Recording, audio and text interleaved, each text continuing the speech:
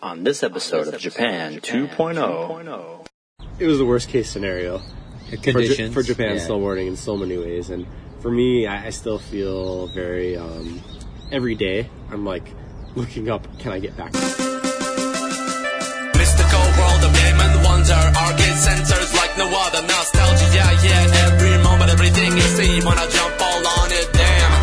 Walking through these halls, my childhood is written on these walls, I breathe the air deep down, I know this place is where I belong, my destiny, my wildest dream, my fantasy, my inspiration and my energy, everything up to this point, this place has led me, yeah. There's a place that's better, my fascination can't go on forever, so real, like a faded meeting with a brand new shape from beginning. Point. Well, hello. Nice to see you there. Welcome to Japan 2.0. Sashiburi desu. Sashiburi. This is David and... This is Matthew. That's right. Or Matt. You just call me Matt.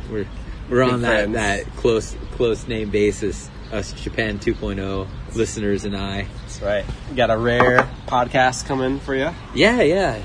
It seems like well past due, I think. Last one was getting old in Japan. Yes. And now we are coming at you with Matt and David do Hakuba. That's right. Yeah. I mean, now that we've done our senile episode, go back to the last episode where we talk about like losing our faculties in Japan. We don't remember, so you got to remind us and tell us. Yeah. No, that was a topic that I think about all the time. Very much. That one's close to me, and I've been thinking about a lot lately since we recorded it, even too. Yeah, after we recorded it, I know we talked a lot about how there's a lot of like cool things for adults to do, and I know some listeners said, well, maybe you've been outside of the States for a long period of time, and I know that people have told me that just in my daily conversations as well. They're like, well, there's all sorts of cool stuff to do in the States, like for older people, like everybody that likes hip hop and stuff goes to hip hop shows, and it's all like people your age, you know, and so maybe it's just we don't know. Anyways, go back to that episode. Yeah. You weigh in. You weigh in the comments. I personally would be in the camp of I'd be really surprised if that's true. But me too. Yeah. Me too. And I think that the one thing that people forget is that living in Japanese cities, like, well, at least I live in a Japanese city. You're a little more rural than I am. Yeah. But you just have access to everything all the time. It doesn't matter. You don't have to drive. You could drink. You could take the train. You could come home. It's like easy peasy. Whereas in the States, at least in the places I've lived, you have to drive. You have to find parking. Yeah. That's all expensive. If you go out to eat, that's super expensive too. And then you go to a show or something, and then if you drove, you can't drink, and there's all these things that get in the way of like enjoying. I feel like fully enjoying yourself. Yeah, in my opinion. It's a transition, but also not to get too far ahead. But today we're talking about Hakuba and our snowboarding trip there. Yeah, and within the snowboarding here, I think part of the reason I'm really attracted to it, going back to the episode, is at least the style of snowboarding I like is called snow surfing. And I would say the average age of a snow surfer style snowboarder here in Japan is going to be mid-40s. 45 is probably the average age. So when you see certain style boards, they have the swallowtail boards on. They typically are wearing more muted colors, although I definitely have very bright color clothing on my snowboarding get-up. But they almost always wear natural greens and browns. They just have a certain look to them, There's a certain style of riding, too. Yeah.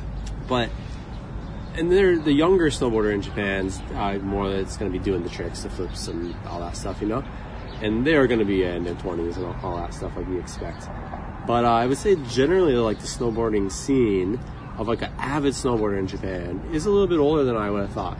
And I guess it comes with all things in Japan. But when I think of snowboarders back home, I just think of, a bunch of young 20-something like skaters doing all the flips and stuff. And you have that here in Japan.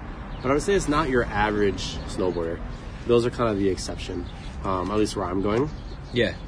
I don't see a lot of like the park 20-year-olds drinking the Red Bulls. That exists, but the avid snowboarder I see is more someone in their 40s here who's kind of cruising around and has high-end gear, putting all their money into like this really high-end gear, And I think it's part of the reason that I am into snowboarding is it does feel like, if I'm not doing flips and stuff, that I might get laughed at, or if I try that stuff and I'm not great at it, then that's kind of like what a lot of the other people at my level are too. You don't have to be crazy high adrenaline junkie to kind of fit in, to that crowd. Yeah. For me, like, since this was my first trip snowboarding in Japan, it's kind of like a bucket list item. So I'll check that one off the bucket list, right?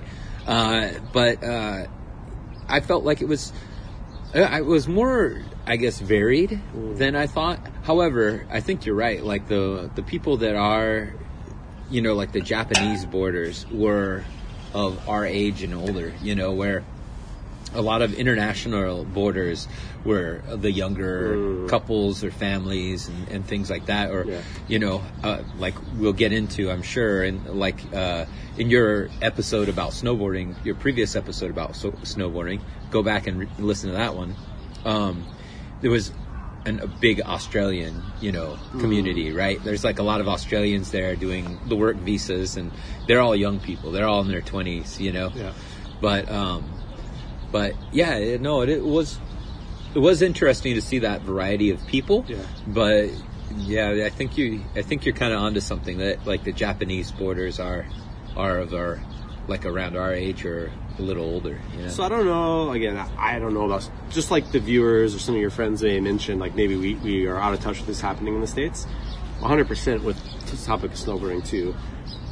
Japan definitely has this whole kind of Burton obsession, and it's not the snow surfer that I just mentioned, but there's the kind of more family style rider in Japan. Burton is kind of like seen as a very cool company here still. And I don't know if it's that way in the States. My imagination in the States is that's kind of like very cookie cutter, generic. They are still a family company from my understanding, but like it's kind of generic, if you see someone rocking Burton. I don't know if that's true or not. You can tell me how true that is. But in Japan, Burton's seen as definitely like pretty cool still for the average person. And that to me is like a super 90s culture. I feel that way too, because I'm a child of the 90s. When I see Burton, I'm like, wow, what's so cool, wearing Burton, like. The 90s have come back, man. Yeah. Like, I don't know if you know. Get out your Junko jeans, But I guess that's what I'm saying with, like, snowboarding is such a 90s culture that maybe it attracts an older crowd. I do think that maybe, I could be wrong on this, but it's just a feeling I have that there are, like, younger people getting into skiing. Maybe it's showing that I'm old, but I think I'm young. I think skiing is totally for, like, old, rich people, and snowboarding is for, like, younger, kind of, more bohemian crowd. Well, that was definitely, the era that we grew up, like, snowboarding was that, right? Like, like any of my aunts and uncles or anybody that was going skiing that I knew, they were like, I'm a skier. I've been skiing for years, and I was like, well, skiing seems dull. You go golfing, you play tennis, you go skiing, right? Where I never could relate to that kind of circle. I saw people flying down the slopes that looked fun, Like, I don't think there's that much of a difference, really. Like, I know that there's not. Yeah. There's a divide. There's definitely still like a beef in the world, but I'm sure. Anyhow, not to get too into it. Let's zoom back and we'll kind of get more into the actual snowboarding and stuff. But just going to, so in case you don't know, Hakuba is one of the many places in Nagano Prefecture where you can go skiing and snowboarding. Nagano's got the Japanese Alps, so there's all these places out there. Other famous ones are Shigakogen. There's another one called Nozawa Onsen, and then Hakuba. I'd say those are the biggest three just off the top of my head. And Hakuba is known more for an international community. So there's going to be some Westerners there. A lot of, you can speak English anywhere you go, I would say. That's the reputation. That's what I sold it on Matt, too. You used to always tell me, like, it's like going to Australia or another country. Yeah. It honestly felt like I was in Australia or somewhere else. Not the snow, of course, but... Yeah.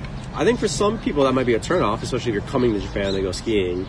You might want something more Japanese, and if you did in the Nagano area, I'd recommend to you one of the other two I mentioned, but Nozawa Onsen is going to have a very Japanese feel. It's like an onsen town. Where for us, we live here and it's expensive to leave the walls of Japan. Yep. So for me, it's kind of the appeal is to get a little bit of some taste from maybe not back home exactly, but in that kind of profile. But it's expensive to leave the walls of your city in Japan. Like, just travel domestically is not particularly cheap. Yeah, I always said that before, but now that international travel is so much more expensive. But my money's in yen. Yeah. So if you're talking about yen, the domestic travel seems a lot cheaper still. Like, it's expensive. It's all relative, right? It's expensive, but international travel has gone up in the last 3-4 years. Oh, yeah. So No doubt. But where domestic travel hasn't, like the Shinkansen tickets have gone up a tiny bit. we've been living in Japan, though, when these prices have gone up. So for us, it's just inflation, right? So things 5 haven't years gotten any cheaper. You know, it's just... 5 years ago, I would agree with you. Like, oh, yeah, if you go abroad for almost as much as you can stay in Japan. But now it's like going abroad's a lot Well, worse. like going back to the States is like would have been triple what we spent on this trip, I'm sure. But And for us, Nagano is much cheaper than going to Hokkaido, too. yeah. Hokkaido, I just booked a trip there. That's expensive. And I mean, one of the great things about going to Hakuba for me was I didn't have to fly, didn't have to drive. Like you could really take the train from Osaka to Hakuba, and you get almost all the way to where you need to go. Like there was one shuttle I needed to get to my lodge, but which was provided by the lodge. I mean, that's the kind of lodge you want to book. Yeah. But I took the train. We took the trains all the way there, and there's a reason for that. I'm sure we'll get into that a little bit more, or I could go into that now. Yeah. So you stopped in a place on the way called Matsumoto. Yeah. Well, I got to talk. We got to take one more step back. Yeah. So, David and I have been talking about this for a long time, going on snowboarding, and I've mentioned interest. I love snowboarding back in California. I didn't get many opportunities to do it, but every time I went, I had a lot of fun. I've never had like really good snow conditions either or anything like that. And I've heard, David comes back from his trips talking up these amazing snow, snow journeys. And I was like, well, this is my chance to do it. And, but now I have a dog, right? So what are we going to do with the dog? So I started looking into it, and, it turns out that Hakuba is one of the friendliest places for dogs for the snowboarding in Japan. So I was able to book a whole trip with a couple of different stops. The reason being, our dog is new to travel, so we didn't want to keep him in his container for too long. And so we just made all these stops on the way, and we found places that were dog friendly and pup friendly. You could take the dog on the trains for the most part. There was one train that we had to pay for the dog, but other than that, the Shinkansen, they didn't charge us for the dog or Which or one did you have anything. to pay? So from Matsumoto to Hakuba, Okay. they asked us to buy a dog ticket. Did they stop you on the tracks or on the car? Or the train? When we were getting onto the turnstiles, Yeah. they said, "Did you pay for the dog ticket?" Oh. Maybe we would have had to have paid for one, but it was super cheap. It was like 300 yen, Oh, okay. so it wasn't super expensive. And they just put a little tag on his box, his carrier, and but I mean, the reason why we took, I don't drive. We don't drive. My wife doesn't drive, so it was just the fact that we could get all the way there on the train was, great. That was super, super great. And the fact that we could bring our dog along and we didn't have to find a sitter for him. Yeah. And we spent a little more on the hotels that we stayed at and the lodges that we stayed at, but not that much more. I got a pretty good deal on the lodge. We went off season, so that's something we should mention. It was a week before the actual snowboarding season and skiing season started. Yeah, peak season starts from basically Christmas to the end of February. Yep. And we were there a week before that. Yeah. We'll get into it eventually. So things were a little bit cheaper too, which was good. But You take a big risk going at that time because there could be very little snow and things won't be open. yeah, and it almost felt that way, like we weren't going to get it. We weren't going to luck out. Yeah, to some degree that kind of happened, but let's talk more about the journey and stuff. Yeah, so I stopped in that- Matsumoto. yeah. That is where we stopped. Did you, as you first started seeing snow and stuff from the train, were you guys, excited? Because I remember us going there, looking out the train, seeing snow, and just being like, oh my gosh, this is just a different No. So you have your story. Avid listeners from listening to that first episode of snowboarding would know that, like, you had this magical experience seeing the snow and all that. Yeah. For us, we didn't get that at all. When we arrived in Matsumoto, we spent the night there, and there was like maybe a little bit of snow, like here and there, off, but it was just cold. Up on the mountain, like they're surrounded by mountains. Yeah, there were some mountains, so luckily our hotel had a view of the mountains, and it was pretty pretty. It wasn't the best view of things, but it was nice, And the mountains were really, really, there was snow capped, but there was nothing on like the surrounding areas, really, maybe a pile, like I said, here or there. And so it looked all very gray, very brown, it wasn't beautiful going there. But so when we got into Hakuba, that's when we started seeing like snow covered, but it was very short. It was like 20 minutes on the last 20 minutes on the train when we got into that area, and we had to get ready to get off and stuff. It wasn't like, but I didn't have the same experience you had. However, it was very nice once we started to see it. But when we got into Hakuba, there wasn't that much snow there anyway. Like a lot of it was like older snow. A lot of it was like packed down already to ice and stuff like that. Yeah. So our first day there wasn't all that much yet. But that being said, our lodge was very pretty.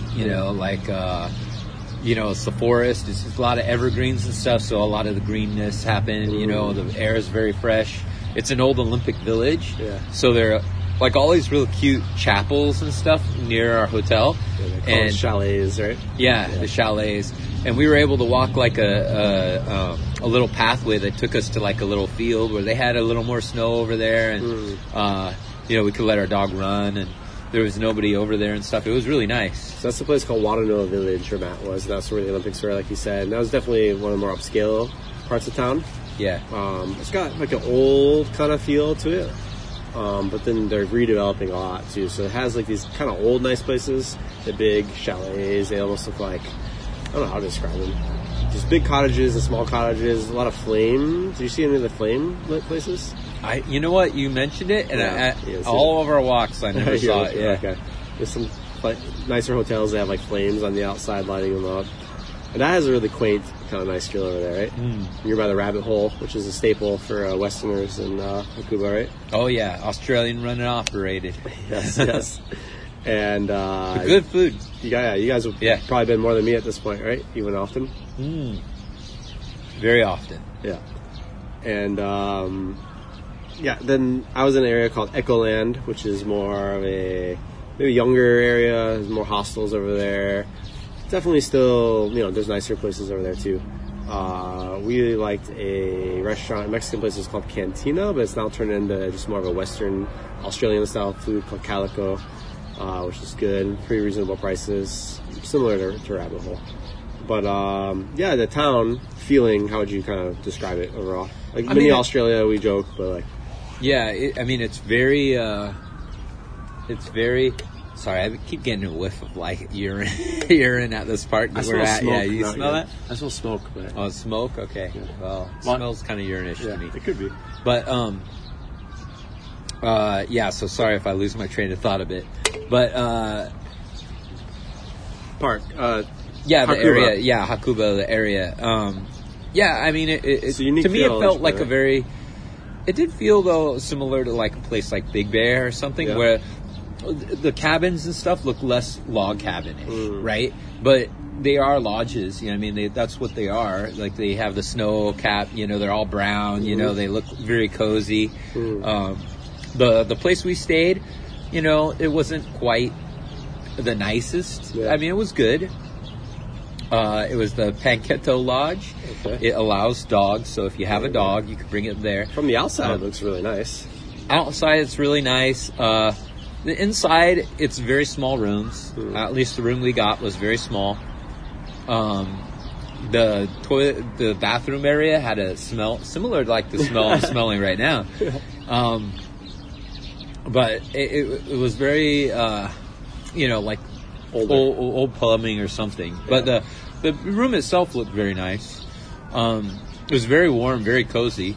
And then the lodge area was all the shared room. Mm-hmm. All that area was really good too. So, I mean, would I give it a perfect? No. Yeah. But would I give it like a high rating? Yeah, I'd give it like 3.5 to 4 stars, right? Where I enjoyed my stay there. Once again, they accepted our dog. Yeah, that's pretty cool.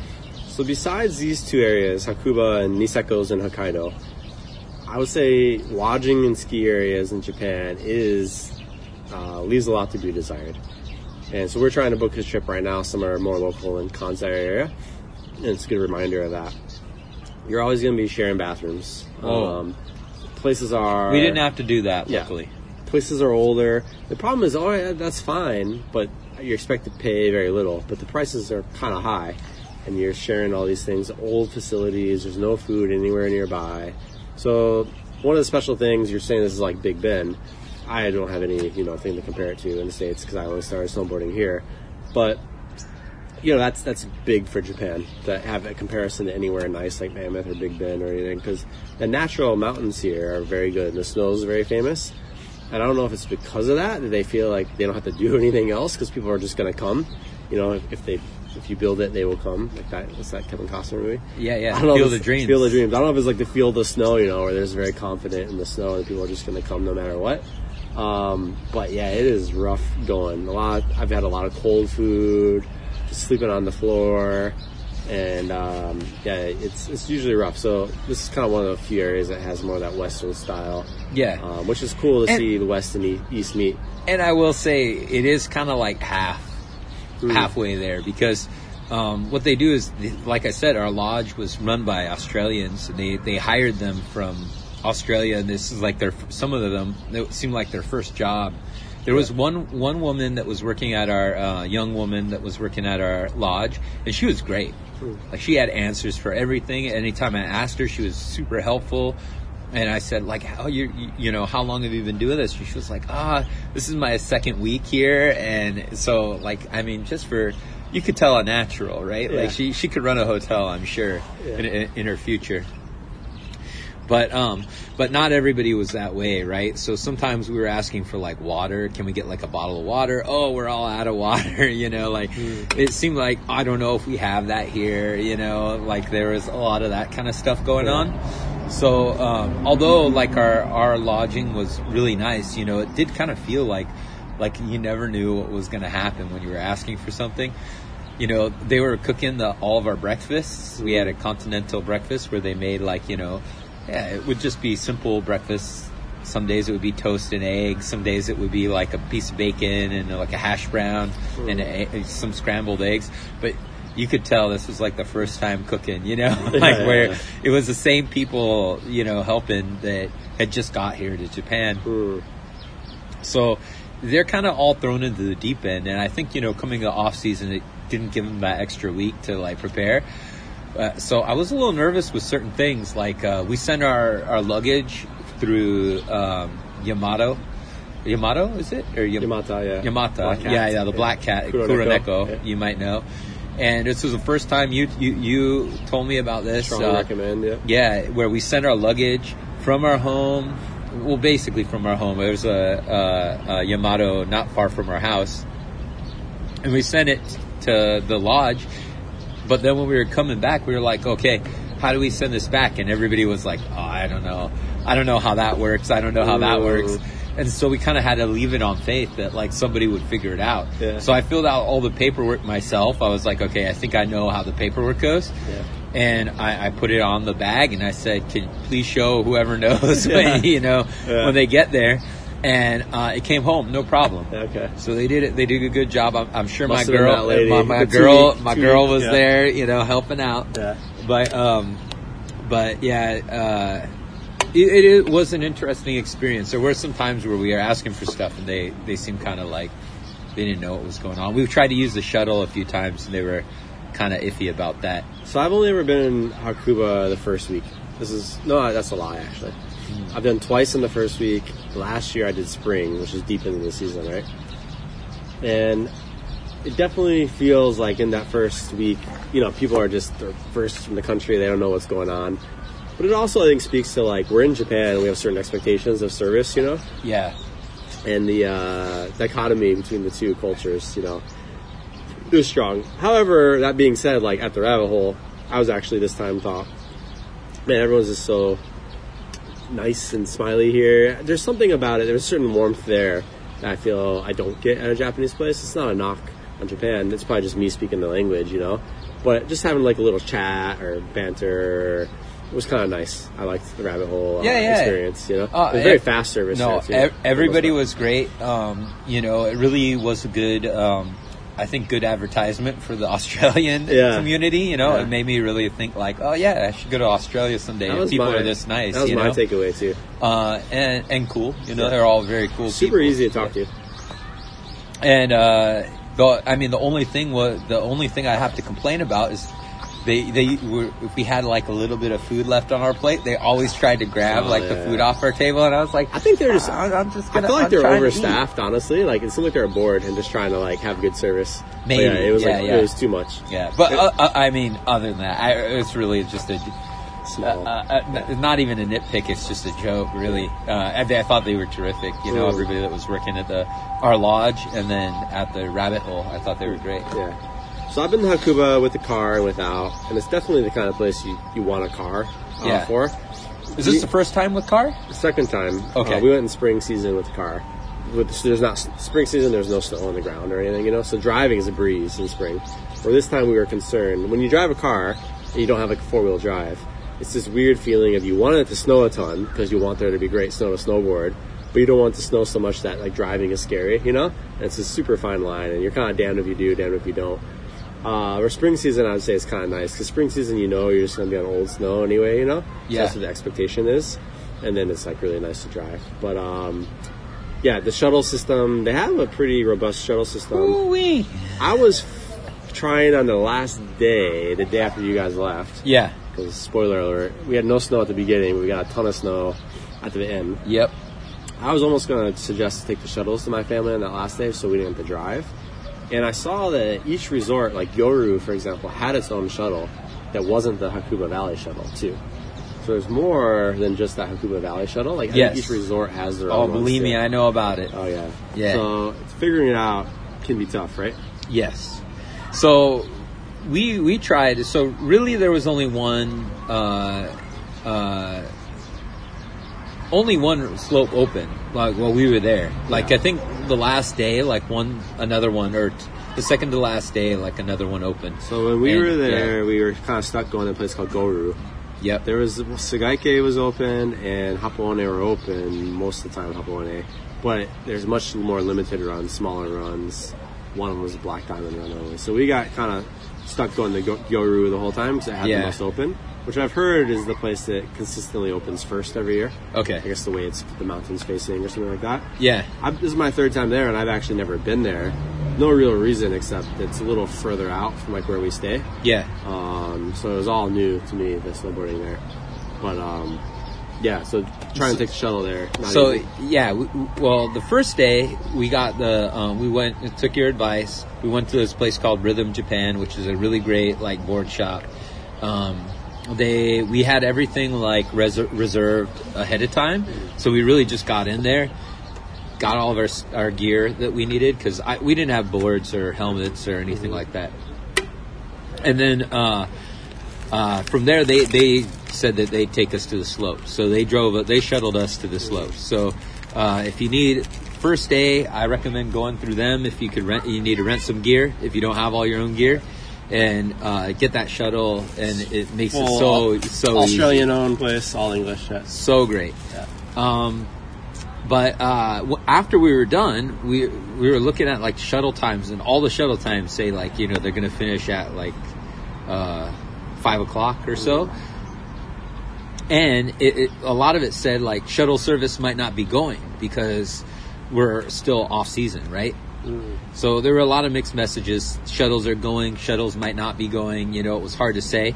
So we saw a shuttle. I found this one that I called our lodge and I said, "Could you guys shuttle us?" And they were like, "We really can't get over there," And I was like, "Oh, okay, they're not coming for us." Was this after snowboarding? This is after snowboarding. It was about 3 o'clock is when we finished just before the slopes were closing down for the day, and then we saw this one. It was like it said like something like 72, and I went online. I looked it up, and there were all these confusing charts about like the charts for like the times and stuff. It doesn't say where it's picking up. It just has like all these times. It says like, oh, this, you know, here are all the times. But like, I just really couldn't understand it. And maybe I'm just dumb. It's possible, you know. I'm not great with that kind of stuff. But it seemed needlessly complex. Yeah. And so we saw this one. We ran up to it. We got inside, and there were all these like Swiss, you know, like Scandinavian, like people in there, skiers and young skiers, and they kind of were looking at us like, I don't know if you guys are in the right one. Had all of our gear with us. They drove us to another lodge, and it wasn't our lodge at all. It wasn't. It was luckily in the kind of the right direction, but it wasn't the correct place. So you had to get off? So we had to get off, and then we asked, and they said, oh, yeah, see that shuttle is leaving right now? That one's got, like, that one will take you to this Hapo One. And then from Hapo One, you could get, you know, to another shuttle. So it was, like, running to, like, you know, the stopping things, you know, we're in our, like, snow boots, which, you know, kind of hurt your feet and stuff, and it was just really a bad time. And after that experience, you know, we were waiting around when we finally got to Hapoone. It was like an hour wait, you know, for like the next bus, maybe 45 minutes, maybe it wasn't quite an hour, but all the cafes in there were shut down, you know, so I was like, oh, I could get like get a coffee or something, and I couldn't do that.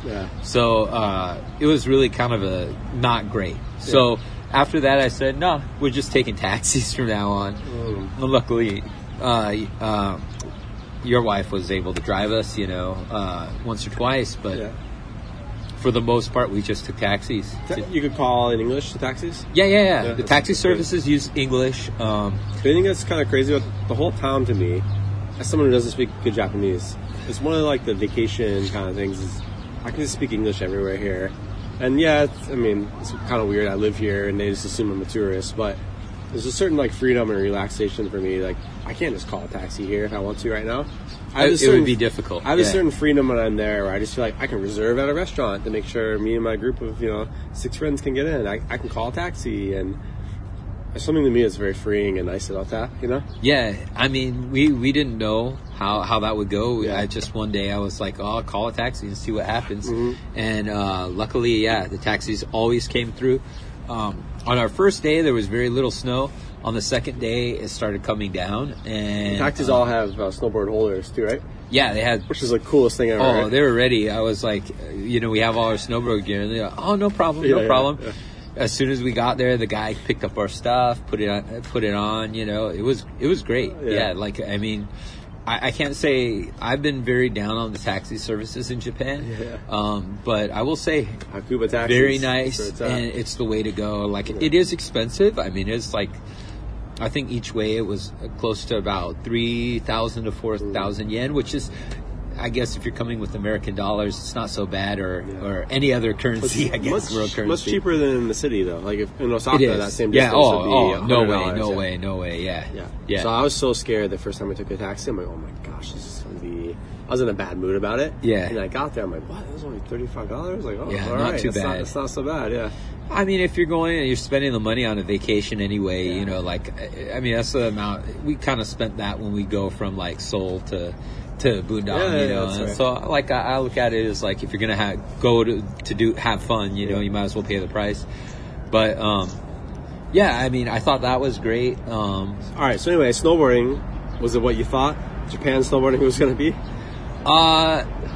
Yes and no. Yeah. So yes, I thought the slopes were really nice. I thought the facilities were really cool. I thought that pretty basic, bare bones, but pretty easy. That was one of the best facilities in Japan that you went to too. Yeah. Okay. I Relative to Japan. It wasn't until the last day that I saw like the food court and stuff. Oh, okay. Yeah, well, the food court was quite nice. Yeah. But easy to get the pass. The pass works like IC cards, so it was like the kind of thing that it scans and it gets you up the lift You have into the gondola. You have to wait a long stuff. time to get the pass? No. We were like always, it was very fast and efficient. They try to encourage you to buy it online. They skip the lines, but unless you're going first line in the morning, they're not that bad. Yeah. Right? We have the dog, so we spent all morning with the dog, wearing him out, and then we got the half-day passes always, and the half-day passes are slightly cheaper. Not quite half price, maybe like 30% off or something. I think it's only saying off. Yeah, it's not that much. It's definitely nowhere near. It's like 10% off. But I'm not a professional. I'm not a well-seasoned snowboarder. I'm an amateur at best. So for us, half the day, and my wife, she struggles with her back and stuff, so we couldn't do full days of snowboarding anyway. So the half price ticket was great. The only thing was we were early. It was the only place open, so it was very busy, and there were so many families. So the only thing that I imagined would be that was different was the amount of people on the slopes. I've heard that in Japan, you often have a lot of freedom. There's not tons of people. There's enough space for everyone. In this case, it was very similar to the Korea situation, I guess, we had, where there were a lot of people on the slopes, a lot of people learning how to ski and snowboard. Like I said, I'm no expert, so I shouldn't really, I crashed a few times. I probably... But honestly, for the beginners, it's worse when there's more beginners. Yeah. Someone like me, I can navigate around them, right? It's a little annoying, but it's fine. I can get around them. For you or my wife or my son, I get so worried for you guys. I'm this is the worst scenario of, you guys are just learning and there's all these other people learning around you. And you could just tell, I tell my family, when someone has their hands out, like the oh crap kind of moment. Yeah. Stay away. You just want to stay, it's a good sign, because all the beginners, they hold their hands out on snowboarders especially, right? Yeah. They're bracing for a fall, and those are the ones you gotta look out for. But, I'm so glad you guys went. But those are honestly the worst. It was the worst case scenario conditions for Japan snowboarding in so many ways. And for me, I still feel very, every day, I'm looking up, can I get back? Can I find an overnight bus? Because it didn't scratch my itch, For me, I get these 2 trips a year. I go Hakuba once, I go to Niseko once, and I look forward to it all year, and I watch all the videos and get all hyped on going, Yeah. And this was easily the most disappointing. I've not had a disappointing trip. This is the only disappointing one. Yeah. And it's particularly a warm year in Japan. Matt and I are sitting here in almost January. Matt's not even wearing a jacket. Nope. He's got, just a heavy shirt on, and it's 50-something degrees here. It's very nice. So with that, the snowboarding season is incredibly late. So it is risky to go, mid-December in Japan. I'd say if you're traveling here to go snowboarding, definitely come in mid-January, or February. It's prime season. You're going to be fine no matter where you go. But everyone was there thinking it's going to be popping off. We should have been safe a bit. And you had probably 5% of all of Hakuba open. Maybe less than 5%. Yeah. And, people have to book these trips in advance. So local people maybe know, hey, if you're living in Nagano, don't come out, But Hakuba is known for international crowds. So you got all these people coming there, and there's pretty much, one course open. Yeah. And, it was so packed. You couldn't even go top to bottom of the mountain. So you just had the slope at the top's open. So normally, you can cruise all the way down. There's so many different terrain you can do, and I don't know how to describe it, but it's kind of like going to a steak restaurant and only being able to get an appetizer of bread. For a place that's their filet mignon's the best, and you had to go and just get the bread appetizer and go home, Yeah. That's kind of how it was. In terms of now the town and all that was fine, and you got the feel, but the actual snowboarding, the last 2 days, the snow quality that's as good as the snow quality gets. I will say that last day was the best snow conditions I've ever snowboarded in. Yeah. I've had bad luck or I've gone off season, a lot of times. I did one snowboarding trip in Big Bear that was terrific, but other than that, and the snow quality was best. Like, I mean, that was really nice. That was our last day there. It dumped on us. We got like a foot of snow, 30 centimeters in one night. My dog loved it, popping, doing the hopping thing in the snow, I'm so glad you're able to see like that snow. At least you got that, like I ran into a family, at our school that was up there. Yeah. And I was kind of being a little bit like critical because they go every year too, right? So for them, like, man, what a bad year. And he's like, but at least we got today. Like, today is great, Yeah. Yeah, fair enough, Yeah. They actually extended their trip 2 days. They're supposed to leave the day we all left. Yeah. They stayed for 2 more days. Oh, yeah. It kept snowing. Yeah. And everything, of course, 2 days after we left, top to bottom, the course was open. I'm sure, yeah. So we just missed it. And that's the risk you take. You pay, I wouldn't say half price. The lifts are the same, but like hotels and stuff are half price. 2/3 maybe. Yeah. So you take a big risk doing that. I'll say the thing that taught me was like, because I only go twice a year, and I look forward to it so much, I'm not going to take the risk anymore. Yeah. I'll go January 1st, and I'll pay more money. And because the thing for me wasn't necessarily the money, it was that it would be less crowded if you go early. But when they don't open the courses, it's actually in the end way more crowded. And it could be a waste of money, right? Like if our first day was hit or miss. Like they were still like in the morning, they were like, maybe it's going to be open, maybe it's not. Yeah. And we didn't even know if we were going to get a chance to go. Yeah. But I mean, for what I was looking for, it worked out. For you guys, I had a wonderful trip, and it was interesting traveling with our dog, to see how that worked out, and like I said, I got to experience Japan in the snow. I really haven't had that, We had like the little trinkle here in Osaka.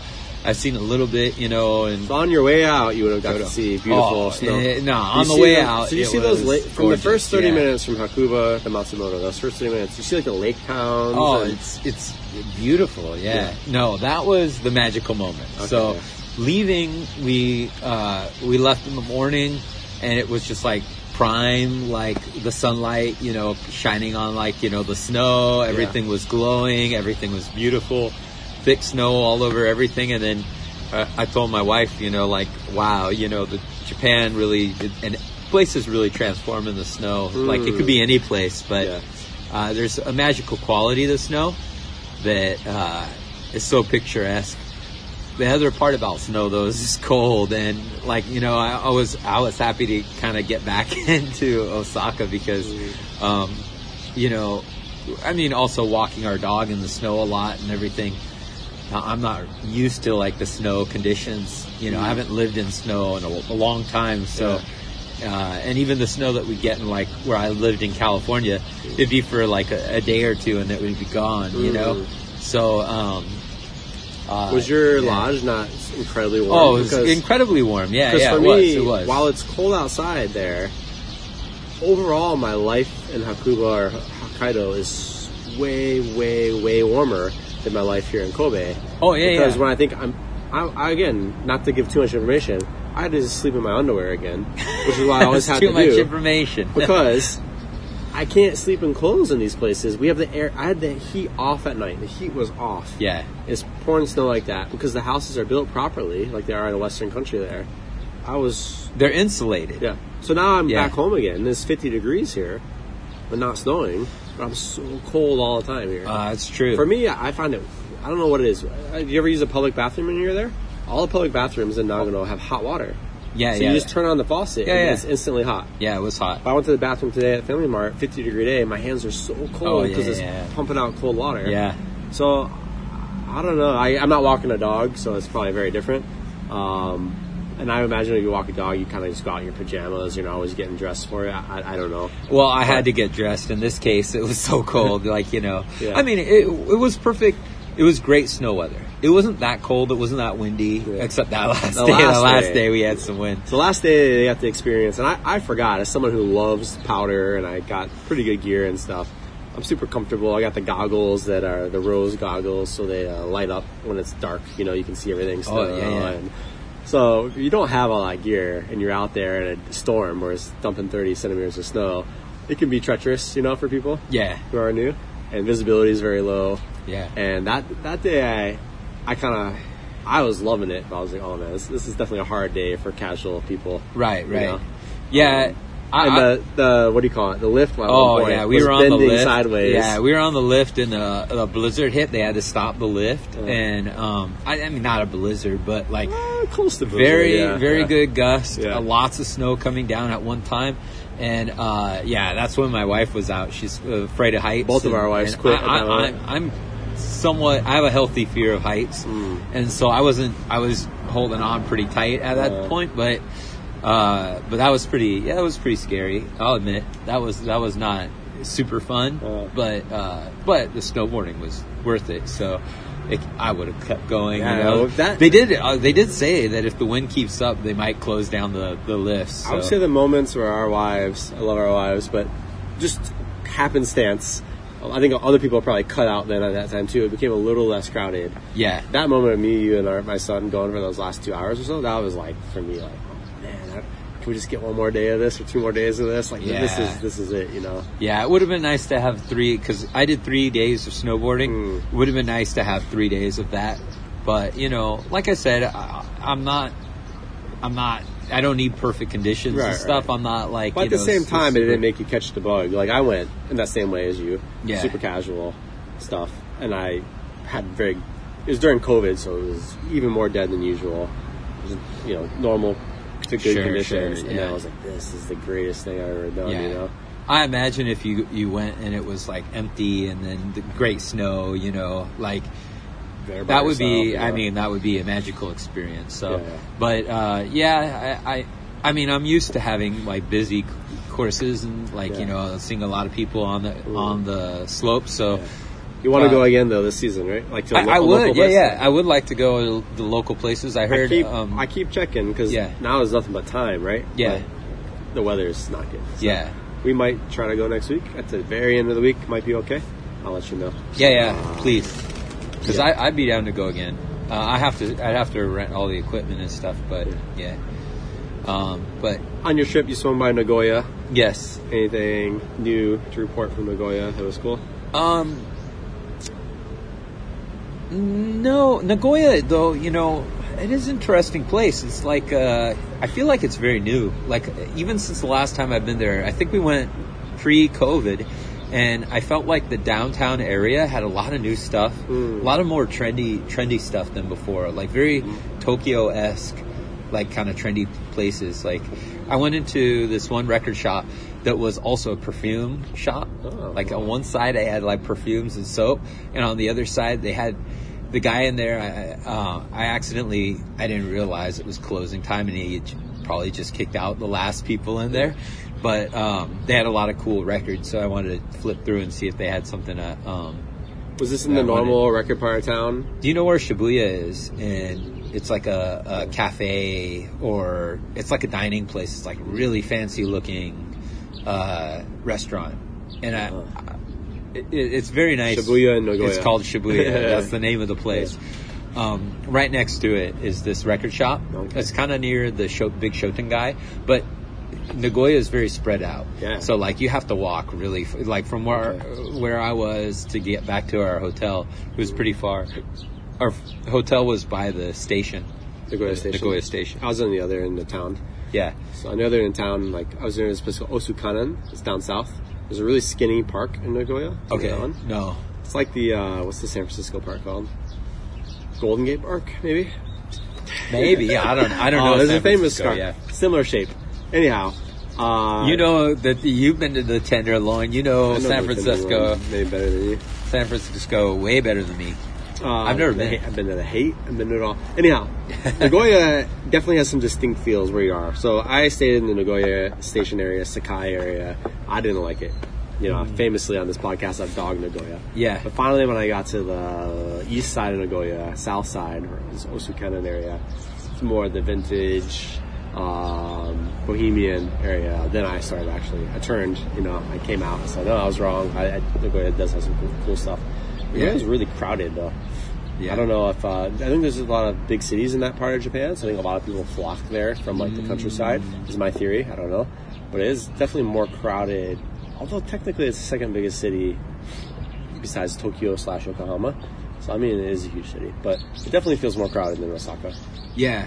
At least for me. Oh, the station was crazy. Like we had a little bit of trouble navigating with we still had luggage with us, and a dog, and getting through the station was a little bit harder there than it was in other places. But it's still a very convenient city, and good food. Did you go to Midtown? We went to Midtown. Yeah. They've definitely changed things. Good or bad? Not as good, but still good. All right. So we got the Wagyu nachos, which is kind of a ripoff. I would say that if you like the beef, go for the Wagyu beef because it's very delicious. Yeah. But and you waste a little bit of that when you get the nachos because it's like other things. Yeah. But and it's like $35 for nachos, right? It's not cheap. Yeah. But it was our Christmas meal, and it was delicious. That was fantastic. We almost got those. Their buffalo wings have changed. They're more like Indian spices than they were good. They were also good, but they were not buffalo. I'm a buffalo enthusiast, so so that was a little different. And then we got their ribs, and their ribs. They used to bring sauce to the table. This is my famous point of this restaurant. They've quit bringing the sauce to the table, and that was a bummer because there wasn't enough sauce on those ribs. Famously for me at this place, they wouldn't bring out the sauce. This was like 2 years ago. Yeah. And they sell sauce in a bottle. Yeah. And I went over, I stared them in the eye, bought their sauce for $20, brought it back to my table, and just ate the ribs like that. Yeah. So that's what you need to do at that place. Yeah, the whole interior changed from what I remember too. So it was very different than from what I remember. So, that being said, it was still a decent meal. You know, I thought everything was good tasting. It wasn't great like it used to be. Yeah, Chop Hits in Osaka is better for American barbecue. Oh yeah, Chop Hits is best. I think so too. The other thing that I did was I went to Zarame Donuts, which is, if you like donuts, it's a little distance, like 20-minute trip from the station to get there. So it's a little bit out of the way, but their donuts are some of the best. They have one called a plump donut. And the plump donut is a combination of a yeast-raised donut and mochi donut, and so it has all the great qualities of both worlds. So if you like mochi donuts, or even if you don't, I recommend trying that because they are some of the tops in Japan. Yeah, for donuts. So yeah, I got that, but like I said, it was just an overnight stay, so we didn't get that much time. I hit up some record shops. Didn't find anything that much. I still like this one called Zoo Records. It's a really cool place. They have a lot of bargain bins, but after snowboarding, I didn't have the strength to bend over and go through those bargain bins anymore. My crate digging days are top shelf these days. I went to Nagoya on the way in. I've been recently and reported back. It's same. I really like it there. It seems like a really good place to live for me, honestly. Yeah. It's big, it's spread out, and it'd take a while to get into. But the thing I want to report back on is Kanazawa more. Kanazawa for me is definitely look, I lived here 10 years, so I've done Kyoto, I've done Osaka. It's great to have something else, that gives you that kind of excitement level again. So if you're new, I'm not saying get to Kanazawa straight away.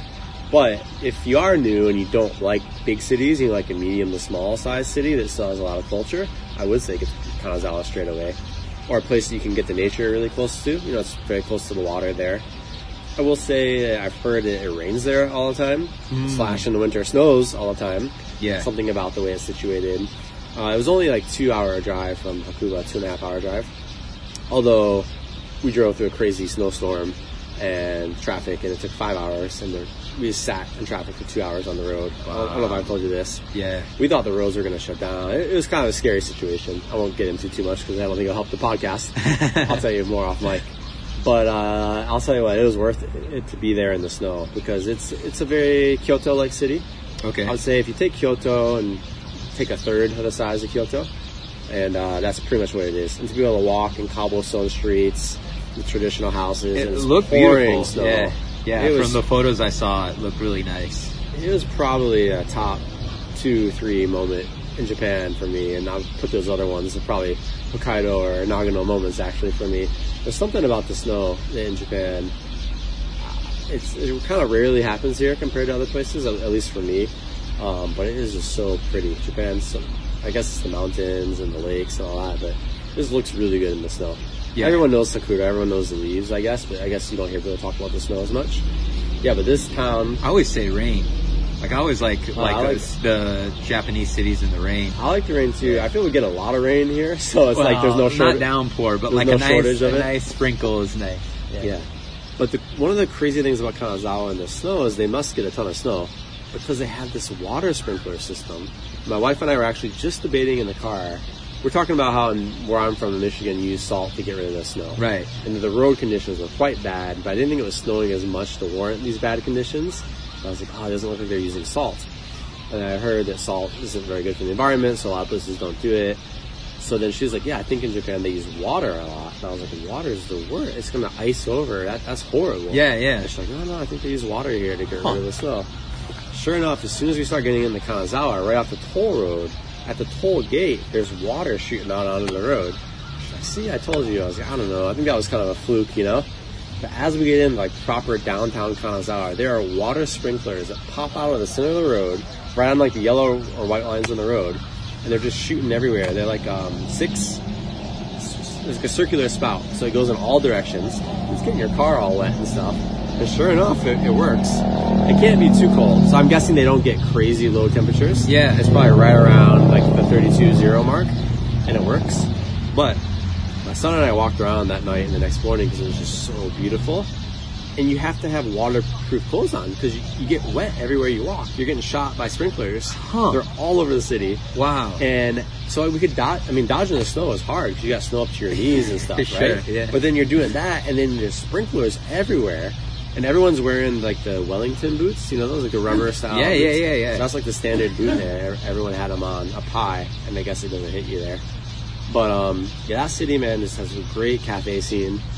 Amazing art scene. There's so many cool, like, modern art galleries. Not like Kyoto, has art galleries, and they have some modern ones, but they definitely specialize in the old traditional. Yeah. This city has big conceptual art galleries. Unless you go to the Tsutaya bookstore. Yeah. In Kyoto. Really good shopping. Like, some really, like, obscure, rare brands that only, like, Tokyo has and stuff. For some reason, Kanazawa has them. And I don't know how to describe it. Just a very romantic, magical city. No tourism, which is right now, for me, one of my big complaints about living here. Yeah, that sounds nice. I mean, I was a tourist, right? But, yeah, you don't see any other tourists. You kind of feel special there because you don't see a lot of English speakers. There's a big fish market there, a huge fish market. Really, really good. So, from here, I checked because I'm, like, dying to go back again. It's only 8,000 yen. There's, like, a kind of limited express train called the Thunderbird. So 8,000 yen each way. It's like 4 hours. So you could go there on a Friday, come back on a Sunday. I'd say it'd be ideal on a 3-day weekend. Yeah. But, I'm looking to going back already. And this is my second time there. Yeah, that sounds cool. I just did 2 nights. So. Yeah, I definitely want to go. After seeing your photos, I thought, like, it looks like a kind of place that's worth checking out, like doing a day trip or not a day trip, but spending some time there. A night or two, yeah. Yeah. So anyway, strong recommend on Kanazawa. Yeah, cool. I could probably do a whole episode on it, but just the quick one. Kanazawa Station is not where you want to be. It's kind of like Kyoto in that way. It's a very generic area. That's where the Shinkansen gets off at. Yeah. You want to go down by, like, the fish market, which is like a 15-minute, 20-minute walk south of there. Okay. I don't think they have a great train system there. I think you would need to take buses or take taxi there. Yeah. Or just walk if you're like me. But yeah, quick, stay away from Kanazawa Station. Go south. That's my advice. Okay.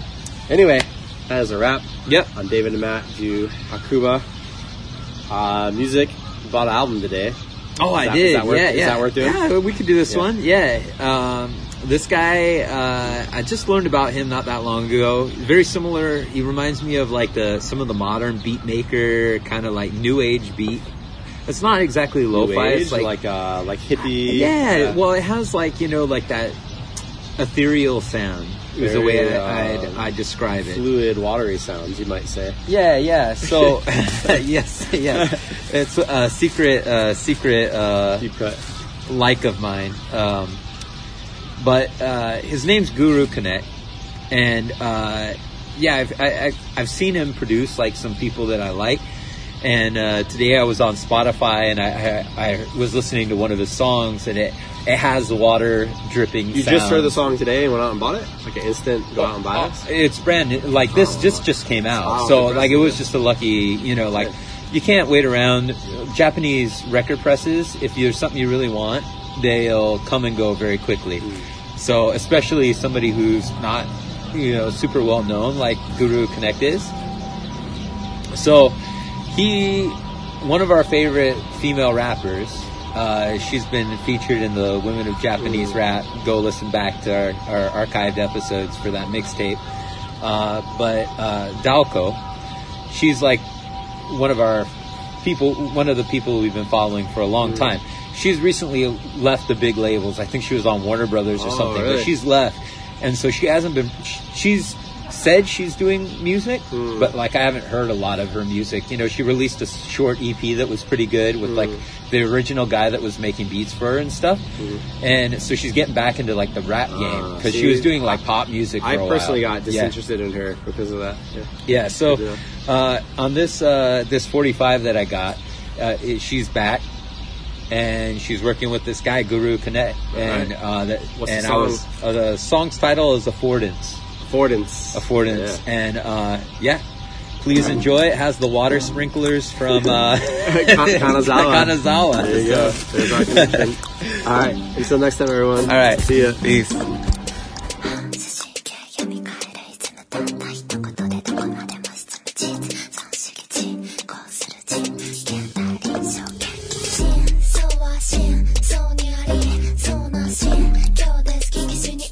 日に日に日におかしくなってく